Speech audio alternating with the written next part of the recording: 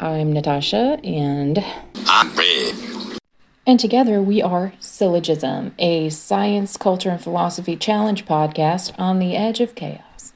This season, we'll invite guests of varying expertise to playfully investigate Howard Gardner's theory of multiple intelligences. Each episode will explore a particular type of intelligence according to Gardner.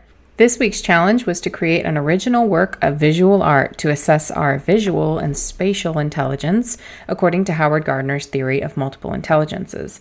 We invited artist and comedian Cas3y White to help explore the idea of evaluating subjective qualities of art.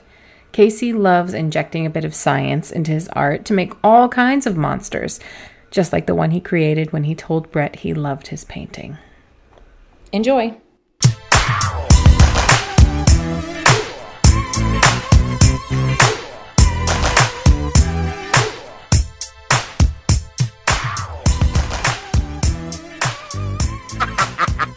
Motherfucker. Oh my gosh, this is gonna be fun. I say every episode is my favorite episode, but this is gonna be my favorite episode. Wonderful, great, good. Someone sent me your Jeffrey Bezos video, the clock inside of a mountain, and yes, I was like, that's it. I love that, by the way, because I've been a huge fan of like the Long Noun Foundation forever. So yeah, when I saw it, I was like, this guy is awesome. One of the cool things about it is, I mean, they're the first people to think about how human civilization could be on the brink of some kind of disaster and how we have to think about how we would survive over the course of millennia. And so the clock itself is designed to be a 10,000-year clock, longer than any previous civilization has ever existed, and probably longer than we will survive. I often think about things and how far they will go in the future. In fact, that's what a lot of my series on TikTok is, drawing art and drawing imaginary scenarios where the future might come and what it might look like. And I did a follow-up video on that where we talked about some of my favorite ones, some of my favorite time capsules for the future. One of them is called the Mom Project. And it's a guy who bought a salt mine, I think in Turkey, and he's just started writing down everything he could find on the internet. And he's written it all down on clay tablets, and he's put them in stored boxes where the salt mine will eventually be crushed within 50 years, and it'll be sealed in. It could last a million years. But it's like, also the internet is mostly porn, so he has a record of that. 50,000 years from now, some sentient organism will stumble upon this. It's a meme. It's like a prank we're playing on future civilization. You thought you were going to get nuclear codes. No. Why is it called the Mom Project? It has to do with mnemonic or memento. Okay. I can't remember, but it is an acronym. It's not necessarily like mommy, sorry, mommy. It's not that. It is like when the aliens show up and they find the last remnant of civilization, and that is just your mother. You know what, though? I gotta say, I'm really fucking sick and tired of all this like end of the world talk. Like, how arrogant are we to think that the world would end in our era? Like, get the fuck. We're not that special. You know? No, but we are that dumb and impulsive and ideologically possessed. No, I don't think so. We are not that fucking special, bad or good. I think you're both right in that. I'm serious. Is every time we think that it's an apocalypse literally etymologically means the end of all things. And it's supposed to be the very, very end. Like, it's over after that in oblivion, just like before the Big Bang. That'll never really happen, except for trillions upon quadrillions of years from now, and we're not going to be there. But every time we do think that it's an apocalypse on a global scale, it never is. The Black Plague was mostly just kind of like a weird thing for Europe, and France was really bad. But then if you checked out Iraq and Iran at the time and Afghanistan, they had robots. They had automatons built on steam, and they had technicians and doctors, and it was the golden age of Islam. So an apocalypse is not necessarily an apocalypse for everyone. So I do agree with you, Natasha, in that we are not all that stupid, and it will suck for some of us, and it will lead for a few more generations. Guys, I've not here for the last 5 minutes. I mean, you froze, you disappeared, we had our own thing going on. I thought it was the rapture, and some of us got taken. I have no idea even what we were talking about, so... Yeah. We were recently talking about who's going to survive after us. And that's a funny topic because I happen to make videos specifically on that, where I study how animals and certain animals that my fans tell me, we want to see armadillos become intelligent, or we want to see the next civilization be crocodiles. And I'm like, okay, well, that sounds pretty silly. But let's break it down. What do crocodiles have in their social hierarchies? Do they have tool construction? And if so, what purpose? I got to show Brett your sexy pumpkin daddy drawing. I took a screenshot of it. I was like, oh, I don't know if you can see it, but there's sexy pumpkin daddy. He's kind of got like abs. And yeah.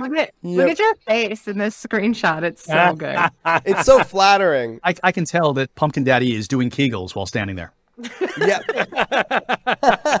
So this to me, like what you do, you basically take the cultural zeitgeist, all of people's like fear and the horror and intrigue, and you basically like turn that into really fucking cool art. That's very kind. Yes, I would love to say that I have my finger on the pulse of the mind of the world. The ones worth having your finger on. I will say that. I'm proud to say it. I wouldn't bless it on other people, but yes. As someone who's never thought about fingering an armadillo, that's fascinating.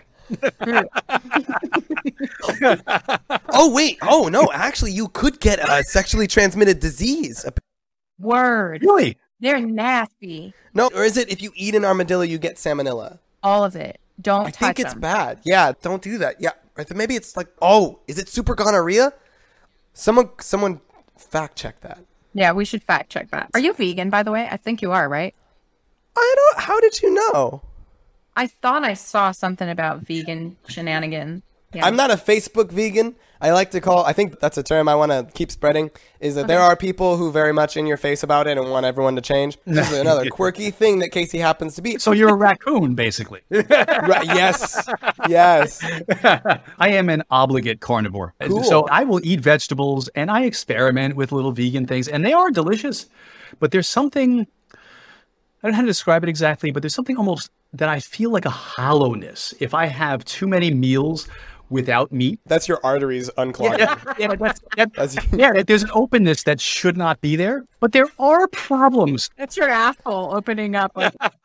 That's all that fiber just dilating me from inside. So why do I feel like there's not this globulate of fat? I don't feel like I'm having a heartburn right now. I think if I had responses to food that made me feel anything like that, I would change just because I would have to. I don't want to be uncomfortable for having eaten. This is like the intrapersonal intelligence challenge, which is coming next, like preview to like Brett's lack of like body awareness. I would say it's the complete opposite. People who are hypersensitive to what's going on in their bodies wind up being imprisoned by that hyper awareness. So I would say that being too self-aware is a kind of handicap. That's a very interesting perspective from someone who does not have that perspective. That's great. So would you eat the lab meat then, like when it comes out? I hope they get it right, but I've watched too much Blade Runner and Soylent Green. Well, I'm very lucky to be vegan right now. Nowadays, there's a little leaf symbol next to the one for me, and I know exactly what I want, and I don't have to decide on anything. And I'm like, there's only 2 options? Wonderful. That's less decision-making skills for me. That's a really good point. So, for instance, if you go to the Cheesecake Factory, they have a menu so vast that it's almost like as big as the Library of Alexandria. And then no matter what you eat, you're always dissatisfied because you could have had that other thing. So, there is something to be said about limited choice. That's why when you go to an exclusive restaurant, the chef is making what he's fucking making and you're going to eat it and you don't get a choice. I think this is a good segue into our topic because I think it's a work in progress. All art. I think if you think about like our current food landscape, food is a lot of times an art and it's a process, right? We don't have a finished portfolio necessarily on human consumption. We have what Howard Gardner calls a process folio. It's like, that's what he...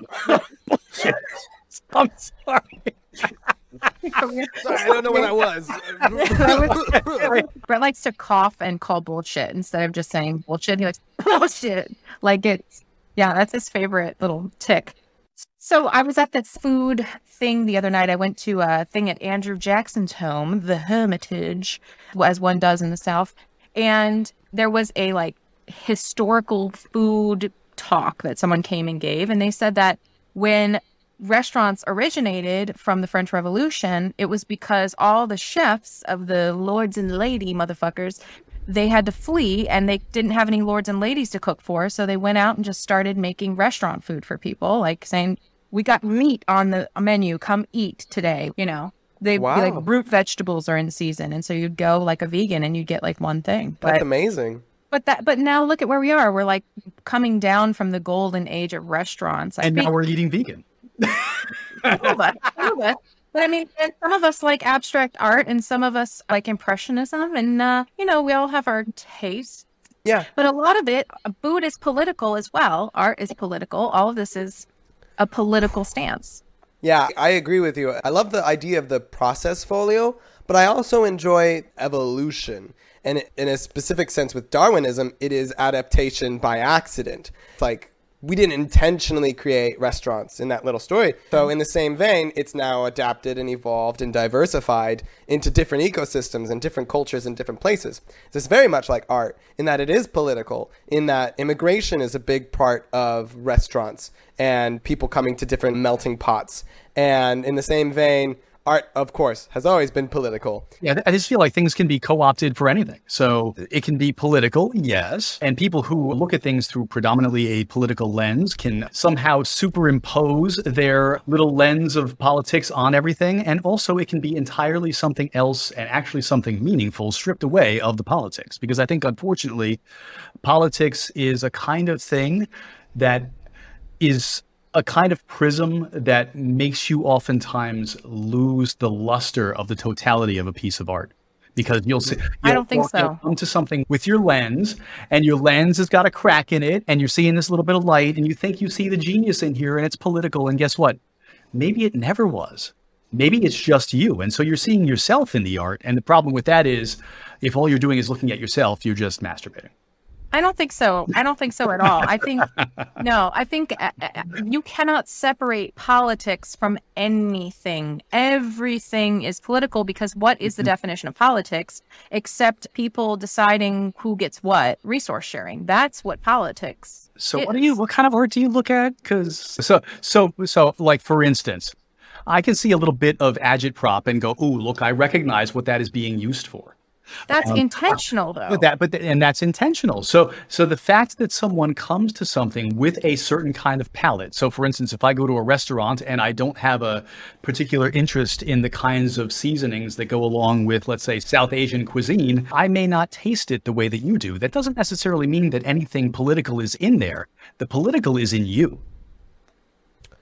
Again, no. I love that you're both correct. Because you said you weren't going to do this, Case. No. I know, but I see both your points because I've been to a lot of museums where you go there, and I have many a neurodivergent friend who go to museums and they don't want to read the blurbs because they want to play games and look at the funny paintings and say, let's try and find the painting that looks just like me.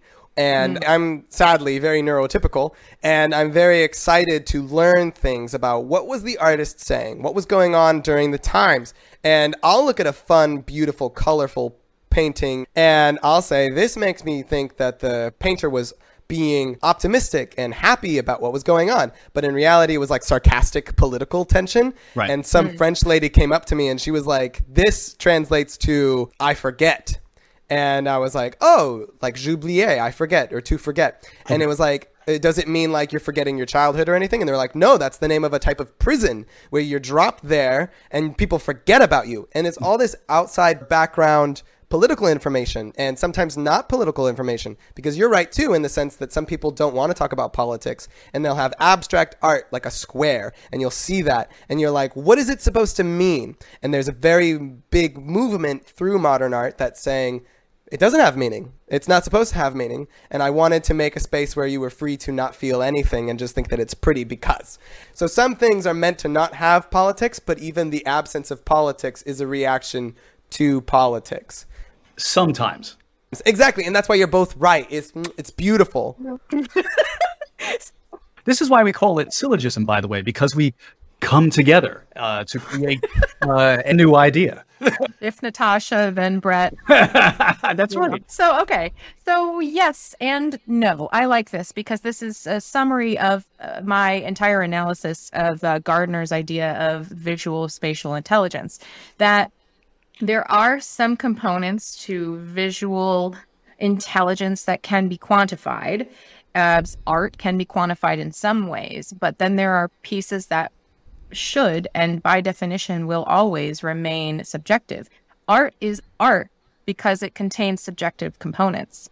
And Yes. so, well, you know what, motherfuckers, let's just do the challenge. I can't wait to see your art.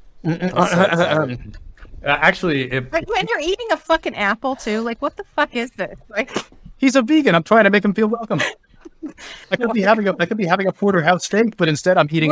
we're in the goddamn top 10% of podcasts worldwide, and you're fucking eating on it. This is just disrespectful. What's the politics of me eating an apple, Natasha? I cannot. Are you gonna show the painting or not? I'm fucking gonna. Oh my Distraction. God! Oh, you can't even stand it. You can't wait. Okay, so distracting. Hold on. Yeah. Like, you not look at the. It's still fucking wet. So. Well, that's what she said. That's I wish the resolution were Wow. better on this. Yes. There's an. Wow. It was an eye. So it was a lot of things. I love it. So I can talk to you about it. A big blob of paint went right in the middle and obscured a lot of the stuff that I did. A happy accident. Thank you very much. So we were talking about how it would be interesting to do something about time because you were doing something about the clock. And so for me, at the very center, this was an eye. The eye was supposed to be set up like was a globe that wound up kind of spiraling out into an ellipse. At the center of the globe is a black hole from which two trees are emerging. So here's the Janus point of a tree. There's actually leaves in this paint that I took from my backyard. Wow. And then among them is these, like, this is like kind of really thick. So it was intent to have some kind of amplification to the surface so that there's crisscrossing spirals that kind of also show the Janus point of singularity and absolute expansion. And then here's a galaxy like in the corner. And there was a Necker cube for three-dimensional space. And then there was Not the Necker cube. so, and the fact that it's an eye is because both it's the participatory observer and universe in which you would have to be both the thing and an observer. So there was a lot of shit going on here. The explanation is better than the actual art. I have no skill. This is like my first actual beat. I would agree. Wow. But there was, and there still is symbolism in there, and there's Oh yeah, heavy symbolism. Yeah. I love it. I think it's great. It's fascinating. see, I don't know if you can tell, like, but there's like textures. So these are all the leaves and stuff like that. So It's very expressive, and I love the found material. I think that's a great addition. I did try. Yes. All right, so go All ahead. right. So first of all, I think art can be divided up into two categories: ideation and execution. Yes. Well, I know I have no execution skills, so So your ideation, I'm there with you, and you're a verbal person, so I'm there, like I'm hearing the quantum soup, the deep ass chakra, all of that. I hear it. Did I see it? I mean, no, because this is not your medium. And so one of the things Gardner says about visual intelligence and what he does with his students is that you have to find them in their medium. Like, you can't go looking for new baseball players at the basketball court. You have to find them in their domain. So you don't paint all the time. So your level of genius, it may be confined to ideation, and then you can't execute on it because, like, if you painted at all in your life, you would know that you can't do wet paint on wet, and that's a special technique. Right. So you just don't have the tools and knowledge of the medium. But there's a difference, I would argue, between acquired skill that you could teach anybody to do. And clearly, if I had any skill whatsoever, I could have done extraordinary things with the ideation. But it's the ideas that support the art that are the thing that you can't replace. So you can take somebody who can draw really well, but they may not be able to conceptualize anything better than like a Pikachu, let's say. Now, my art is even worse than a Pikachu, but that ideation, Nobody would know. No, because it's the ability to convey an idea. I would put it in the description down below where you would see that it was non-political. That ain't visual, bro. So Yeah, there's two pieces. Like Casey, for example. Casey uses digital art, right? And I am not buttering up the judge at all. You can't say this. So much butter. So much butter. Just all the vegan butter. This is why time is important. You need to let him look at your stuff before he gets his ass. All right, and then I want to talk about Gardner's assessment of art. So I have quite a few pieces I'm going to share with you guys. Please. I went around my house this morning to like look for different stuff. And like in the theme of Jeff Bezos, this I made actually for my game, which is probably the piece of art that I wish to be judged on. Amazon Estate. A bunch of beautiful ponds in Portland that are posted up outside of a warehouse with the plywood and whatnot. Yeah, it says Box City. And this was thanks to Jeff Bezos, our favorite friend. They were creating Amazon Estate in San Francisco. And so I wanted to convey what Amazon is doing with all of their boxes and their general capitalistic consumer culture and how they're creating homes for people. Wow. So that was actually for my game. That's cool. I have I have a picture that she drew for this that is so nasty that I use it as her picture on the phone. I didn't draw that. I can't even talk about it. But it's you mean this one? Smoking taco? Yes. I did not draw this. So I just want to say that you should get this game, and we should probably all play because I guarantee it'd be a lot of fun. We should. But the whole game is the work of art for me. This background thing, we did this kind of like acrylic, just splatter kind of painting. My daughter helped me make it, and I've used that for kind of like all the background on it. But the game itself, I commissioned like almost 40 artists to do different things. Like I have a Kanye one in here. Whoa. Actually. It's Kanye and Isaac Newton, and the title is I'm Trying to Get to Uranus. And he's asking Isaac Newton if he believes in astrology. So anyways, so the whole game is a fusion of like art and data. Wow. I do a lot of fucking art shit. Yeah, I was about to say. That I made too. I made these fucking curtains. I make shit. And I would say that we could judge me on this piece because I think it's like the most, it's marker, it's the most representative, but I love it. I think it's great. Those are the two pieces. Okay. All right. So if I'm the judge, we've got what did the sign say? The Amazon Estates? Okay. I love the Amazon Estates one because, and this might not be your first thought, but the color palette, the green and yellow, you filled out the entire canvas. And it's given me immediately this yellow-green sense of, one, these two are very close to each other on the color spectrum. And also, they're in a boxy urban environment. So already it gives a unnatural stimulation in your brain. It makes you think of something unnatural, which is corporations and money. And I think that's a really interesting subliminal thing that comes about. I don't know if you were trying to do that, but it was really fun for my brain to kind of immediately feel this yellow and green. I think the composition of it, the fact that you centered it, you gave it dimensionality, which shows like you showed the faces of the cubes of the boxes. It shows that you have that three-dimensional visual in your mind. You can see like if you were going to flip the boxes, or if I were to say draw a box from beneath it, you would know how to do that. I think that's beautiful. And I do think that there's a poignant message and moral about it. And so that brings it a little more, as you would say, gravitas, and there is a sort of theme behind it. I do love that. I think it gets 8 out of 10 Van Gogh earlobes. Is 8 out of 10 Van Gogh earlobes. Wow. That's up there. As a vegan, you would not eat those earlobes. Completely off kilter sidebar. Did you guys hear that one of the executive managers of Impossible Burger is under investigation for biting a man's nose off? I'm going to bring the masses real meat. I need to bite it off someone's face first. It's very cartilagey. And I gotta tell you, these things, they taste pretty darn good. And they use like beets to make it look red, and then it cooks and it actually changes color like meat would. It is such a good simulation. Talking about this, like we all didn't know it for the past 5 years. Like, astonishing to me because I'm not a vegan and I would never eat this if it wasn't for someone that I know who happens to say, "Hey, you want to give this a shot?" Well, thank you for buttering me up more right before. So most vegans, they wind up looking like anemic and they're just sad and something's missing from their life, and it's fucking meat. Just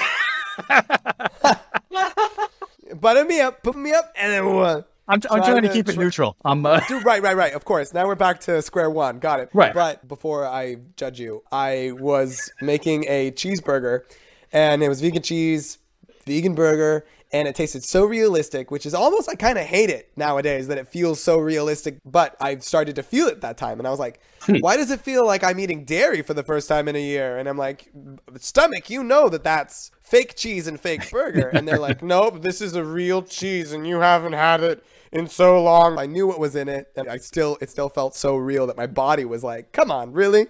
I did the Atkins diet some number of years ago, but you were not able, after a couple of weeks, to discern the difference in flavor between a diet soda and a real soda because you had to strictly drink diet soda.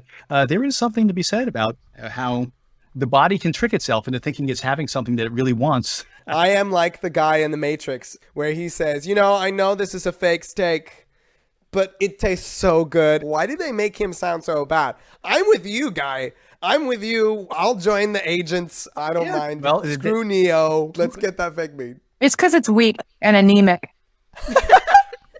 Fake meat is a blue pill. One of the people I follow on social media who I don't agree with, but I love. I don't know why I love her, but I disagree with her on so much stuff. She said I'm gonna stop saying words like lame because it's ableist to say that's lame, or to say, oh, that's weak. It's ableist. And I'm like, someone who can't help but see everything as somehow political and just can't live. It's so lame. Yeah, it is lame. It is lame to worry about whether or not the breath you're taking could be stealing air from someone else next to you. At some point, you have to let it go. But also here, I had a friend say this recently that I thought was really good. And I was like, well, you're being harmful to other people. And he said, good. We need harm. No, we need harm. Think about it. In a lot of cases, we need harm to push us in certain directions. For example, I'll give you some harm from yesterday. So Michael Shermer was on my podcast. We were talking about conspiracy theories and stuff like this. And he mentioned a book, The Elders of Zion or something like that. I had never heard of it. And then I'm watching this Kanye stuff and I'm like, where is he getting this shit? Started looking into this stuff. And I realized that Kanye was citing this book that is actually a conspiracy. It's a made up book. And I realized the harm that Kanye is doing might actually drive people to realize the anti-Semitism that we have in our culture, where it comes from, how conspiracies actually come about. So all the harm that he's supposedly doing might actually do us some good. I love you, but Kanye is a fucked up motherfucker. When someone that powerful uses his podium to say things like that, people aren't going to go back to the source and then say the source itself is conspiratorial. They're going to go back to the conspiratorial source and say that is the true source. That's why we have flat earthers. That's why we have people who don't think the virus is real. We shun them then and tell them you're dumb. But they have their own clade. And within that, they reinforce each other and it expands. So this is why hegemony is a good thing, because if we have an overarching power in society to say your ideas are fucking dumb, I mean, then that's what it is, bro. And until they figure a way to slither out from under the rocks, their ideas are dumb and we don't consider them and they're fringe. And there's a reason why fringe is fringe sometimes. And this whole let's normalize everything. No, let's not fucking normalize everything. Let the fringe shit be fringe shit. And sometimes we'll bring it to the main stage because it's actually good shit. But then we throw the rest of the shit, under the rock again. I love this conversation so much. This is like my brain all the time. I love this. I always like to fight off rules in the sense of rules for my logic. It's circumstantial. What should or shouldn't we shun or back away from in society? If you do your own research, and you're a fucking idiot to begin with, and every downstream extrapolation that you come up with is further removed from truth, you're doomed. Exactly. I started shivering when you said do your own research. I was like, oh no. That sounds like every uncle on Facebook. They're going to do their own research. They're going to find the source material and go, maybe. True.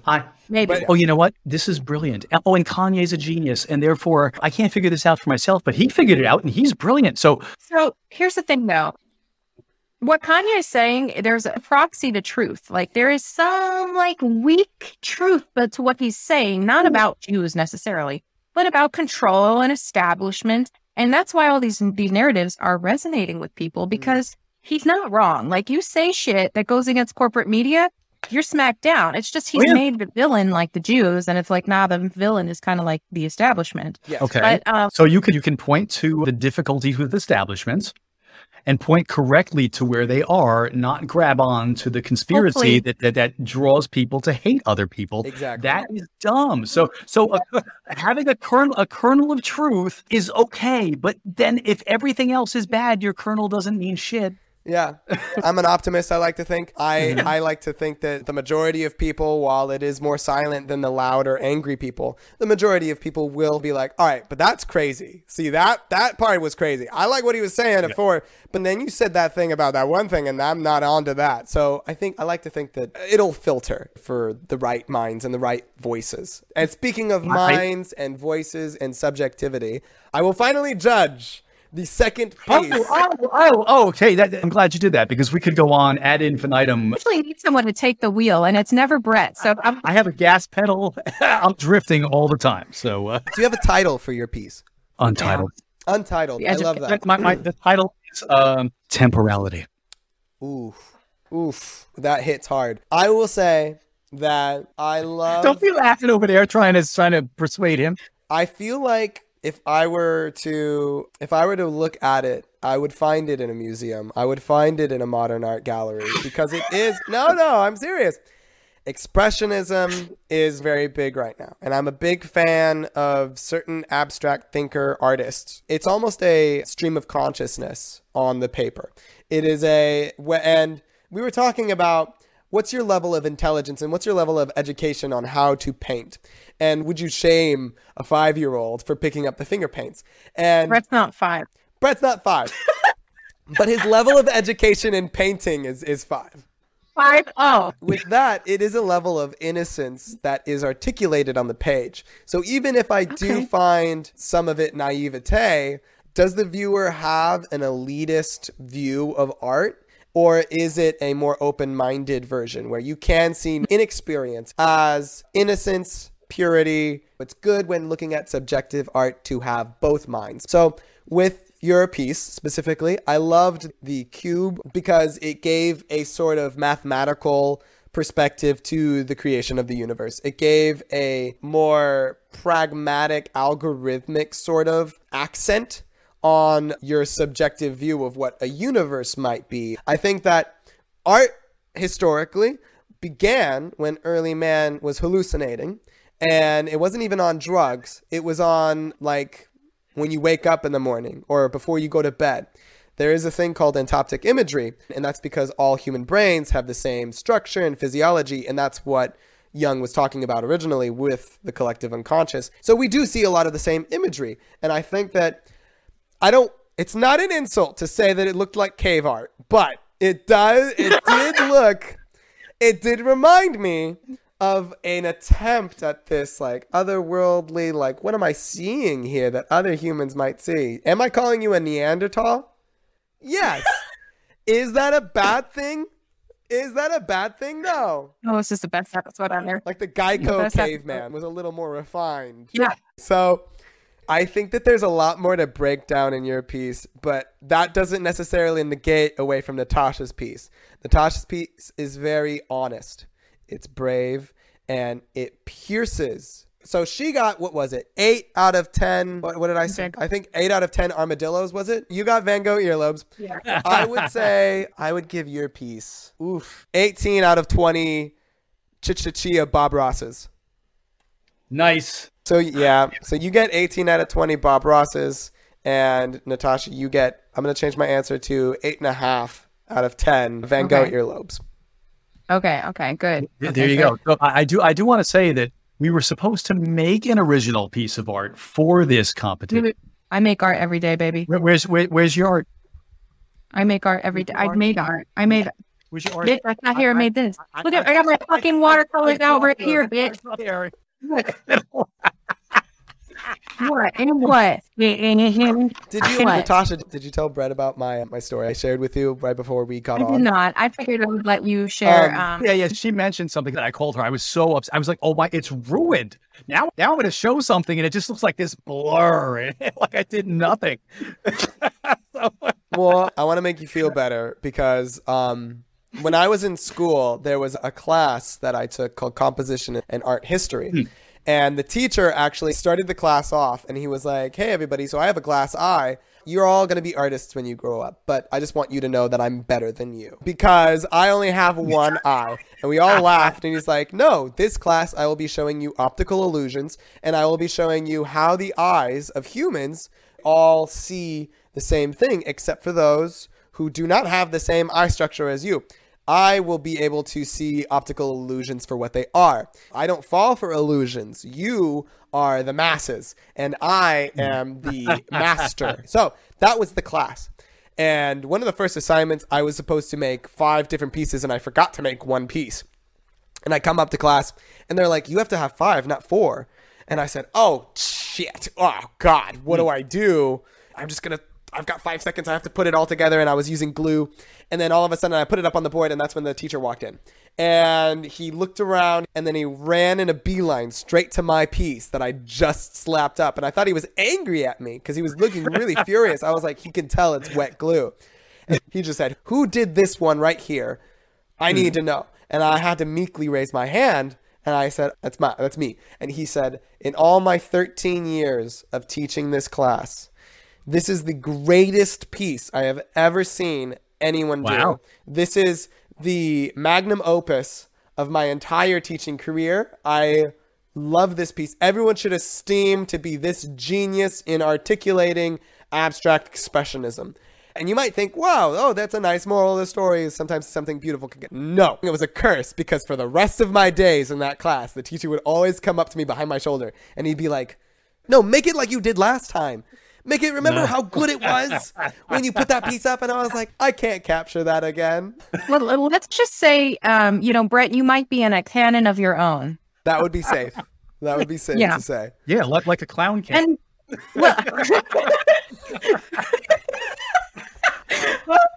well, I think there's something to be said about genre, right? And like the pieces of art that can be objective, I think have a lot to do with intrinsic skill and development of that skill, mastery. But if we think about like impressionist art, like Monet, for example, they just throw the Campbell's soup all over the fucking Monet recently. No, it was Van Gogh. That was Van Gogh. The whole thing that this is getting at is, again, these kind of like establishment versus a new growth. And that's what this entire challenge is fucking about. So what this entire season is about. We've talked about multiple intelligence theory as kind of challenging the establishment of G. And I think the funny thing about what we're talking about here, we've talked a lot about art, but art is kind of like Gardner's thought process on visual intelligence, because spatial intelligence and spatial awareness was actually pretty well covered by G. Like general intelligence has a great way of kind of determining who's a good shape rotator. Obviously, like I'm a good shape rotator. Well, both of you both have cubes on yours. You're the Is that a cube? I can see a cube. I heard about a cube. I heard about a cube. What I want to talk about, though, is this bit that Gardner tries to get at, which I can kind of appreciate. So he did Project Zero, which was a thing that he did for a long time to try and incorporate multiple intelligence theory into education. He had this project called Arts Propel, and it was where they were trying to look at 3 different types of competencies in art education. Production, so that's like composing or performing, painting, drawing. Perception, which is like affecting distinctions or discriminations within art, like what Casey was doing when he's looking at our art. And reflection, stepping back from one's own perceptions or productions and being able to kind of like see the methodology of other people. So they actually came up with quite a bit of like assessment structure, and he puts it in the book. He has a process folio assessment system. So he's talking about, I don't really like the concept of having a portfolio, because a lot of times these people are learning how to be artists. And so they have a kind of a continuum of art, like some of it's more finished than others. And I like this notion because we're all a work in progress. But then he has like very distinctive ways of assessing the art. And one of those is kind of like the completeness of it, right? So to use words like neurotypical or neurodivergent, we're talking about like establishment, hegemony, these kinds of things. If a piece of art is not complete, then it flies in the face of the status quo, of the typical, of all these things.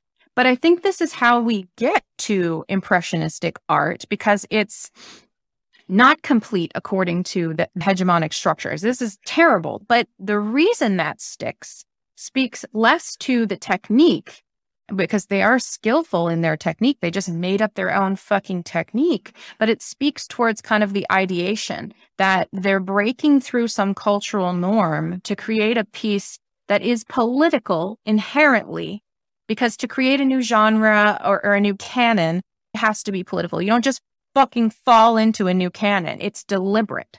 So that's my 2 cents on Gardner. I think it's not just like, oh, it looks cool. No, there's a lot. A lot goes into making something look cool.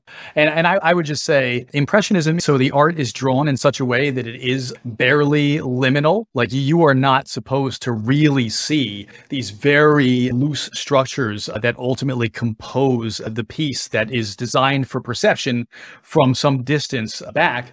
But you're also bringing yourself to it, because now you are seeing this thing and also perhaps what it might mean to me. And so it's almost like that really is what art is supposed to be in essence. They might have broken with some tradition, but in so doing, they revealed a more true form of art. The girlies that get it, and the ones that don't. I have a question about Gardner. Is it like a breakdown, like a scientific breakdown of how to analyze subjective art? Yeah, so there is that. I mean, you can analyze it from its like completeness and its technique. And also like you can measure art from like the consistency. Like, are you creating art every day?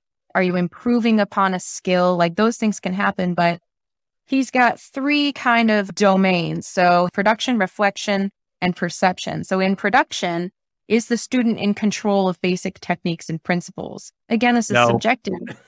Not with Brett. But it's not just like open air. So you're creating a construct to say, these are the techniques of a particular canon. And does the student develops work over time, evidenced by revisions that are productive and thoughtful.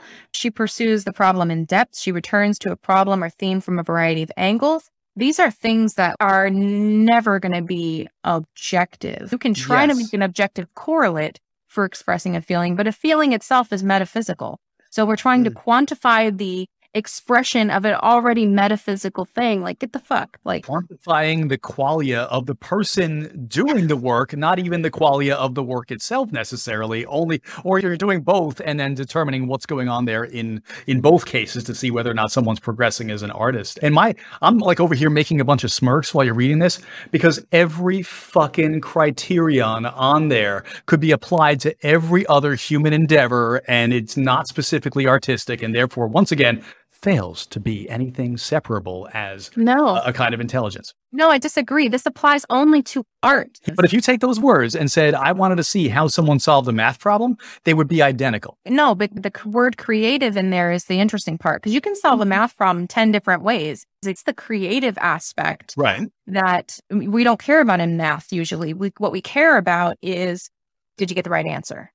Well, to a student learning the rudiments of art, of math, yes. To a mathematician, no. Like an abstract mathematician, right. Like a real mathematician practicing math, because you're working at the edge of what's going to become established math, perhaps. Almost like the people who created Impressionism in the first place. Yeah, it's interesting how those things kind of converge back on each other. Yeah. It sounds like what he's trying to do is trying to give a elemental sort of approach to what is a baseline way that we can measure art, and whether it's on the artist or on the painting itself or the political sphere going on at the time or whatever. How can you quantify something subjective? You can try as best as you can, and I think he got really close. My friends went to Italy recently, other content creators, and they saw the Sistine Chapel. And they didn't like it because they were hurried along and there was a lot of people and it was too far away. and they only saw the main part. They didn't see any of the like corners. And then there's like some rafters where people are doing some construction and trying to fix stuff. And you look it up on Google, and it's like a little more saturated, or you can zoom in on pieces, and you're like, that was way funner than being surrounded by smelly tourists. And it's so circumstantial. I wanted to bring up the Sistine Chapel as well, because when you're creating a piece of art, the scope matters for completeness sake. Yeah. So like, I think of myself like I do a lot of shit. Like I make a lot of shit. I like to learn a lot of shit. So my scope is very broad. But I wonder if when Michelangelo was doing the Sistine Chapel, is every fucking corner of that bitch as good? I don't think so, because I know that he came back to finish it, and there was the plaster was falling into his eyes, and he like lost his eyesight. So when you think about like the scope and magnitude of works of art, it matters. There's something about the grandeur. Anytime you go to an actual cathedral, the scale of that will make you feel like you are in a position where you should be worshiping. There's something that it communicates to you that is subconscious, that countless people came before you and imbued their souls into this thing so that you too could participate in the idea of God. And there's something about that so miraculous. Political. No, that's religious. Religion is politics. No. At different points in history. You'll notice something a little interesting just about our two different art pieces. So Natasha will see the politics and make that. And that was really cool that she did that. And if you look at mine, ain't nothing political in that motherfucker. And so I'm just saying that sometimes there is total politics in that. What I see is like you put a Necker cube in there, which Necker cube, what the fuck does that have to do with the Big Bang, right? It has to do with conveying the idea of dimensionality. It is okay. And dimensionality, which is political. Not political. No, it is absolutely political because yes, it is, because with subject to our interpretation, it's subject to what we care about, what we think about. That's you making it political. It is apolitical. That's one thing. Anywhere there is humans, there is politics. No, because I made it apolitically. That is completely a description of what it is to exist in time and how that has to do with what life is and flourishing. You guys are so interesting because you are hitting on all. I mean, this is a reverse engineering of art analyzation in the 4 years I spent attacking and analyzing in so many different perspectives any art from all history, from specific points in history, from colonial perspective to anti-colonial perspective. But you're both correct in certain circumstances. Dadaism in the early 1920s, people dressed up as lobsters in France and shouted nonsense, a stream of consciousness in cafes, whether you call it politics or whether you call it a generation or anti-establishment or hegemony. Every new wave of culture that comes to the zeitgeist is in reaction to something else, whether it was Dadaism trying to be apolitical, whether it's Brett's Eye of the Universe trying to not at all encapsulate politics whatsoever. The emotion you were trying to convey was, I don't want it to be about politics because everyone else is about politics. And that's an exact mirror reflection of people trying to be political. I could disagree endlessly about the political thing, but I don't want to do that too much because we would take way too much time on something that I think I see your point, but I don't, in the way that you see my point and her point, but also have your own. We are still, whether we are thinking the same thing, we are still thinking the same way. And that's beautiful. Well, and it's open. Yeah, no. And that's the thing. It's an open, and which is why we do this show, because even though we have disagreements, and its whole season is about a kind of disagreement that we have about the nature of the human mind, we're exploring. In the end, we'll see where we get, but we're playing around. And it would be, I will say, it would be disrespectful to look at people who are trying to do Dadaism and just get away from it at all entirely, or modern art where they made a cube and you're like, what's the point of the cube? And they're like, there is no point to the cube. Try and relate to me with that. It would be disrespectful to not agree with or follow into the philosophy that the artist was trying to convey with their piece. Ahistorical, like trying to pull something out of its context and explain it today is a problem. We have to appreciate things for what they were. Yes. When they were. And I think there's even a place for ahistorical things, but it's within a construct of here, like where we're talking about it ahistorically. It still has a history, but it's just, we're going to talk about it and play with it right here. and playing with it is innocent. So for instance, if someone is painting and they're doing something Dadaistic, and you look at it and you know about that history and you can interpret it in those kinds of contexts. Lenses? Yeah, right. Sure. So if you're going to use those lenses, that's perfectly fine. You can also look at purely aesthetically and enjoy what it is as a work of art and not think about those things and have two entirely different experiences. One is political, or one has to do with the context of the age. The other one doesn't. You can also be in the context of the age from which they emerged as just art and the techniques that evolved, and have them be political or not, or just aesthetic and not. You can, as a human, with the potential to exist on multiple layers of self, decide which lenses to use. I love that. Do you guys know the word art inacreshable? Have you heard of this? This is you said that before on the show. I didn't know what it. Yeah, Gertrude Stein said it to Hemingway. I don't know if she actually said it, but it was Hemingway wrote about it, and he called something that Hemingway wrote art inacreshable, meaning unhangable art. Like it's shit that you cannot put up. Like it cannot be. And I used it probably in reference to my game. I made this game and I made a choice to put the smoking taco as the very first motherfucking card you see. As soon as I was like, that's it. That is art inacreshable. And so I think it still exists. Like art that is not acceptable for the public. As long as there are people, there will always be the preferred lens that we're going to look at things through. I disagree with your, 18 avocados or whatever the fuck they were. In terms of relative value, mine was higher than yours because you got 8.5. If you look at mine, it was a 9. You got 8.5 out of 10. So, those are fractions. So you look at decimals. I gave you an 8 out of 10 Van Gogh earlobes. Yeah. Right. Which is a higher value than 8 divided by 10 is 80%. So you got an 80% on your test. Right. Now, what is 18 it's a divided 90. by 20 with it's a 90. Pets? Ooh, 90%. Okay, so if one of you gets a $5,000 prize and I have to pick, if I looked at the numbers, I didn't know I was making those numbers, but the 90% would have won.